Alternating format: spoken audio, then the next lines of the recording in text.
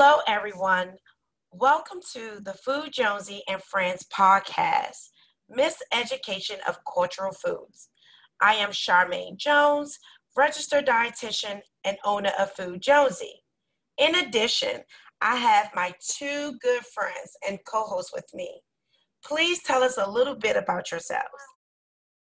Hi, I'm Dr. Tia Jeffrey, registered dietitian and assistant professor at the University of the District of Columbia. Hi, I'm Dr. Sapna, registered dietitian and assistant professor at George Mason University. Hey Tia, hey Sapna. Okay, so we look forward to discussing our insights on critical issues at the forefront of the nutrition and dietetic profession. They include food and culture, nutrition education in underrepresented and disadvantaged communities, and providing nutrition recommendations to people of color. Let's get started. Our topic of discussion for today is questions by white dietitians on how to promote healthy eating without whitewashing. Let's talk. So today, I wanted to talk about a recent webinar that I did with an organization on how to provide nutrition counseling and education to people of color or minority, right? So this particular organization provided me with a list of questions that were asked by their white staff dietitians who were starting to work with more minorities, like African Americans, Hispanics, just people of color, right? And they just wasn't sure how to deliver nutrition counseling without being so biased or offensive. So since I have my friends with me, I wanted you, Dr. Jeffrey, and Dr. Bethasia, as both as registered dietitian and have done a ton of work in the community and research. I wanted you to give your opinion and your advice on how you would have answered some of these questions that they wanted me to answer, or to provide them with some guidance when they provide nutrition 101 counseling with people of color, right? So let's start with the first question. One of the first questions that one of these white staff dietitian actually asked me was, what advice do you have for how to talk about healthy eating without whitewashing someone's culture or making them feel like their favorite foods are disappearing? Mm-hmm. Now, how would have answered that? That's a good question. And I have to say, I'm not going to provide my opinion as the spokesperson for how all Black people will answer this question. But what I will say is, none of us should go into it helping our clients with predetermined assumptions that they think about them, like they think they eat a certain way, act a certain way. It's good to just come in there with an open mind, just learn about them, find out what they're about, what foods they like, mm-hmm. and maybe what they're already doing. And instead of getting rid of it, how can it be tweaked a little bit? Right. Instead of just going there and not knowing about someone's culture or thinking, because the way I look at it, we are taught cultural competency, but not in real life cultural competency, right? So it's mm-hmm. different from the book, as when you're actually having someone in your office from a different culture and you're trying to provide this nutrition advice, give them and trying to keep them feeling comfortable and making sure that they're not offending and you're not like putting your ideas or just like adding your ideas or your culture into the mix, right? Exactly. So, right? Okay. So, Dr. Bathasia, Yes. how you would have answered that question? Well, I really like that you use that term cultural competence there, because I think when you're giving advice to any dietitian, especially when they're from a different race or different culture, it really has to start with a self-awareness, right? Yes. To understand where you are coming from. And just like you said, this idea of cultural competence, you can teach it from the books, but it really happens based off of interactions and building relationships, okay? And that's not always something that you can get before you start practicing, right? But if you can dial back and sort of just do a self-assessment of where you are. What are your judgments? What are your biases? What do you know about some of these different cultures? And the good thing is there's tons of resources out there. And the thing with nutrition is we all know we don't eat in a vacuum. There are so many different things that influence what we eat, and culture is just one of them. So again, going back to that self-assessment and just looking at all the reasons why you choose the foods you do, and then trying to understand that from the perspective of your patient or your client. How would you, Dr. Jeffrey and Bathasia, how would you actually, what some advice would you give a white dietitian on how to prepare for a session when you provide a nutrition counseling, not only to an African American or Hispanic, but for someone that is from like an Asian culture or something like, what would be some great preparation tips? Tia, Sapna, anyone you know?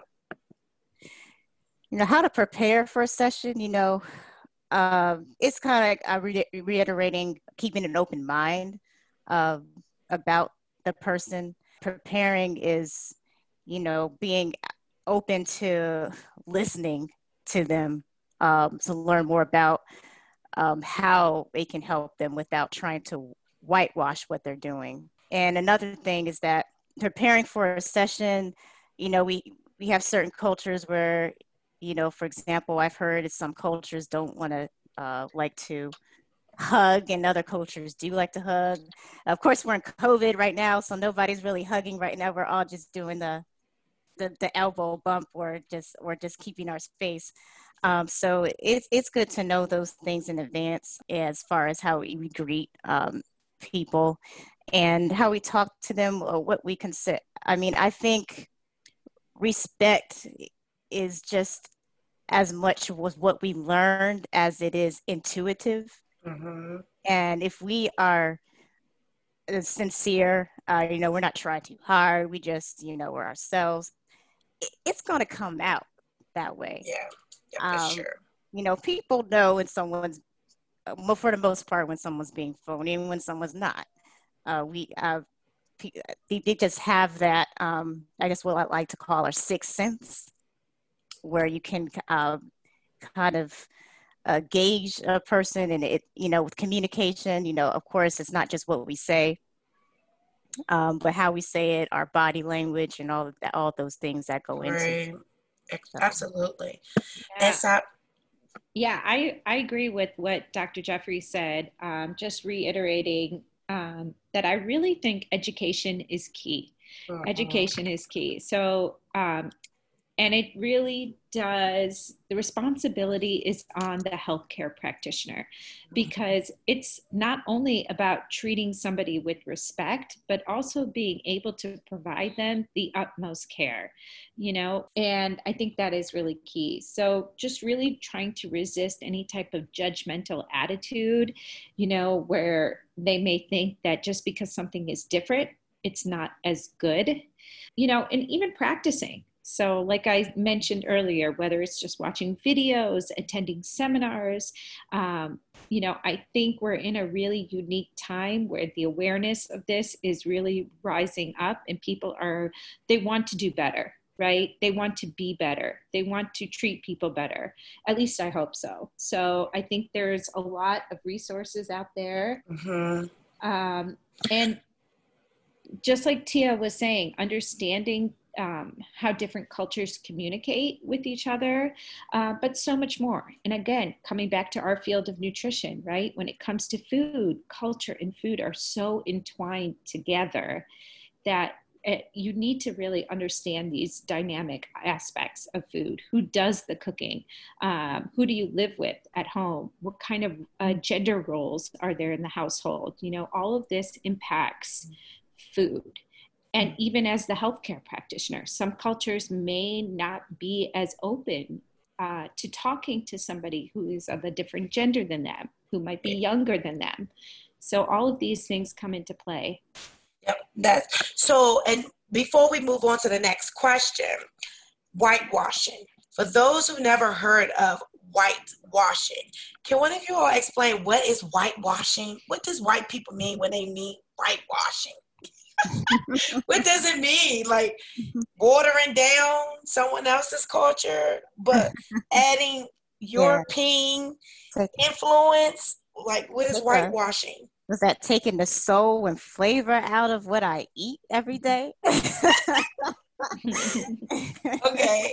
So from my perspective, from some of our perspective, that could mean making something bland, or it could mean I don't do cottage cheese with fruit. You know, Yeah. I might prefer something as eating it some other kind of way. So instead of like, how about this option for a snack? Just say, well, what do you like to eat? What do you eat already? Okay, so what are some alternatives you could do instead? I like to do that with soda sometimes, because, you know, I like the fizz of soda, but I know, you know, it's not good for me. So I'll say, well, you know, how about some club soda, seltzer water, and adding some lime or other fruit infusion to it, and everything is a replacement. So whitewashing, y'all saying is taking the soul out, taking the flavor out some food, right? But there's some white people out there that can got some soulful cooking, there's some they right? can throw down. You know, I think especially, you know, in certain regions, like you could say the deep South, Texas, Louisiana, places like that. Anywhere, really. They use a lot of butter. Is that enough? Did I add enough butter? Are you sure? You know, we got some white colleagues that can throw down really good, right? So the second question that I was asked when I was serving on this panel to giving advice to a staff, a team of white dietitians at this organization. And there was many questions, but I just kind of pulled out some of the ones that I thought that was like I really wanted your feedback on how you would have answered it. But the second question is, what red flags do you have for coaches to look out for that may be suggesting people eat like a white person or make changes that are not in line with someone's cultural identity? That's a deep one to me. You know why? Because how we are, and food is a very huge part of it. Everything, no matter where you're from, globally, locally, domestically, how we are used to eating is very regionally influenced. Like, let me give you one example. Those who migrate from other countries, you know, who live by the water, for example, they'd be used to eating like a lot of seafood, or those who grew certain produce in their tropical regions, like tropical fruits, certain vegetables and so forth. Or even here, if we look at our urban communities that are underserved, regionally, they are what the food that they have the most access to tend to be more fast food and convenience foods, and that's what they're accustomed to. So understanding that our food culture and our eating behaviors are also very regionally influenced are very important, because we could be suggesting you eat a certain way, and it may just be totally disconnected to the other person based on what they're accustomed to. So it's best that, you know, we meet them where they are. Of course, we all know that, and then try to find out, okay, based on the resources that they have, how can we help them make the best out of it, and then how can we help them expand their options, as opposed to just like trying to whitewash, asking them to eat, like, for example, mussolini, and then there's no mussolini around the corner from them. You know, so Musa what? Mussolini. What is that? You said Mussolini. That's funny. It's like, okay, for example, like Black African Americans, like my ancestors, okay, we from the Deep South, historically, we were the ones migrating more than the Caucasian residents of the Deep South. And everyone associated Black culture with soul. So when they brought those food traditions up north or to the Midwest or West Coast or whatever, they started calling it soul food, even though in the Deep South, white people were eating it too. Right. Yeah.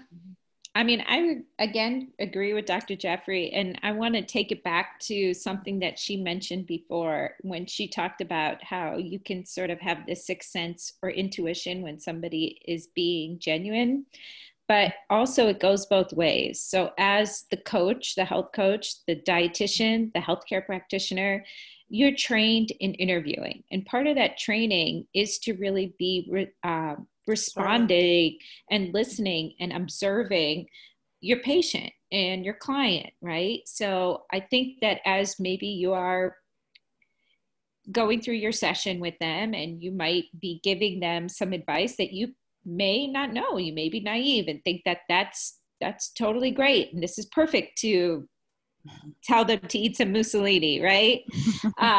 But if you need to really be in tune with them and, watch out for signs, nonverbal cues that they may not be receptive to what you're saying, and then be able to change your trajectory from there.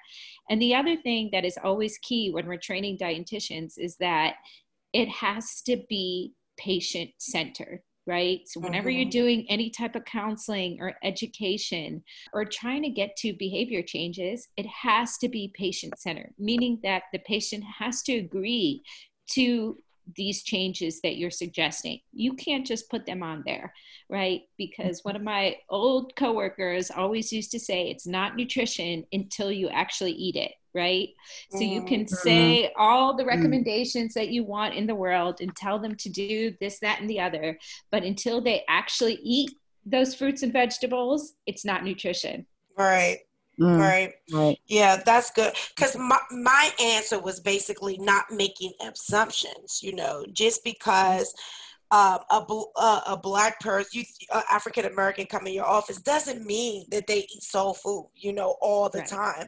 And they may have a very different way of eating, or someone from the Hispanic culture doesn't always have to eat black beans, or, that's just what we was taught in school as just like a standard. But it's time to get out of that standard and just looking, letting, like Sapna said, allowing the patient to be centered. Patients, letting them lead the conversation, and you go and then you follow along and be able to provide the best nutrition recommendations possibly, to that person from another culture. Next is the food interlude. The food interludes are real-life experiences reacted to bring humor, entertainment, cultural, and social awareness between each act. Enjoy. Pun Interlude 1, Chronicles of Becky, the Lead Dietitian, Part 1. This satire is meant to provoke some thought about various beliefs and assumptions about members of the Black community. Most white nutrition professionals would not have the audacity to conduct an interview like this with a patient in real life. However, for the purpose of this is to challenge some internalized stereotypes and assumptions about African Americans that may exist in the minds of people providing services to individuals within this subpopulation through a comedic account. Enjoy.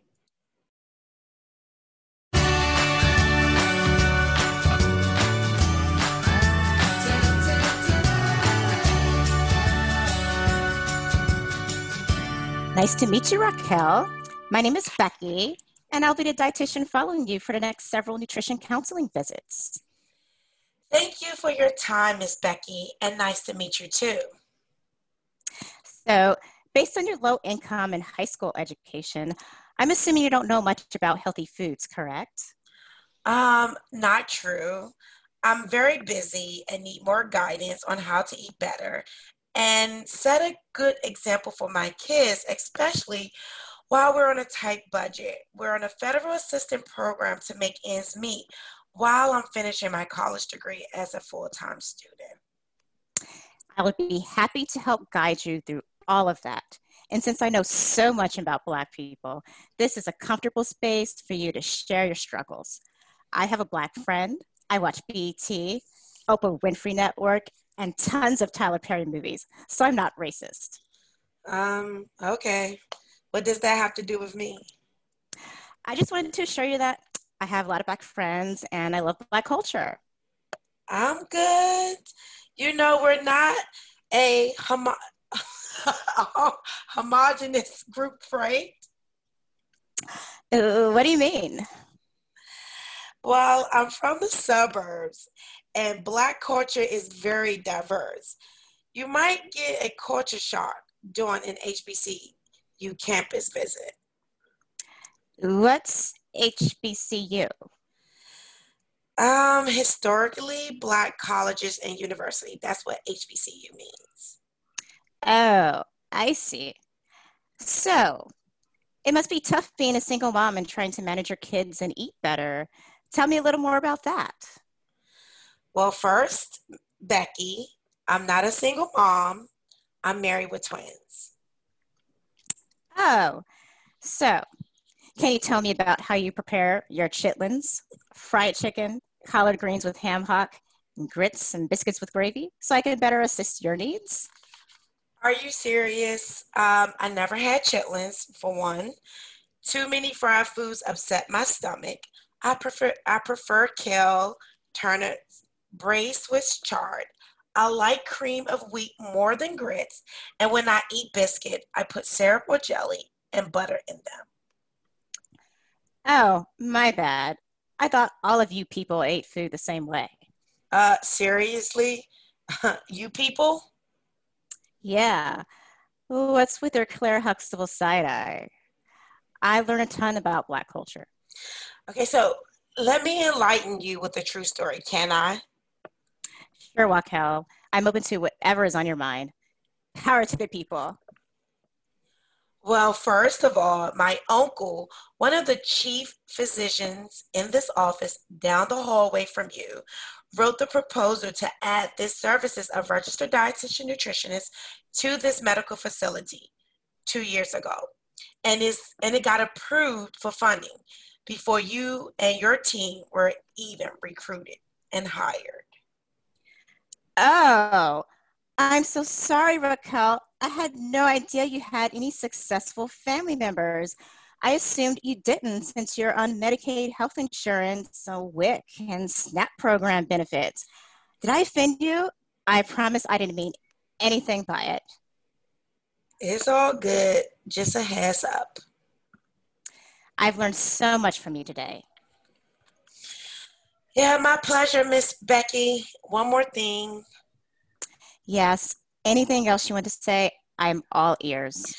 As inspired by a Netflix production, Dear White People, one group is not more superior than others. The differences between most of us are life opportunities and privilege. Amen, sister.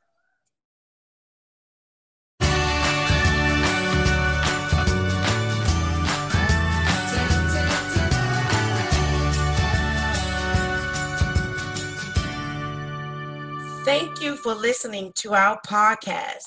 We invite you to come back and listen to upcoming episodes as we discuss the misrepresentation of cultural foods, educating communities of color on adopting healthier eating behaviors, and more. Go to the Food Jonesy website to listen to the past recordings, learn about our upcoming episodes, and fill out the feedback survey so we can cover topics that you want to hear. Until then, see you next time. And don't miss our next episode.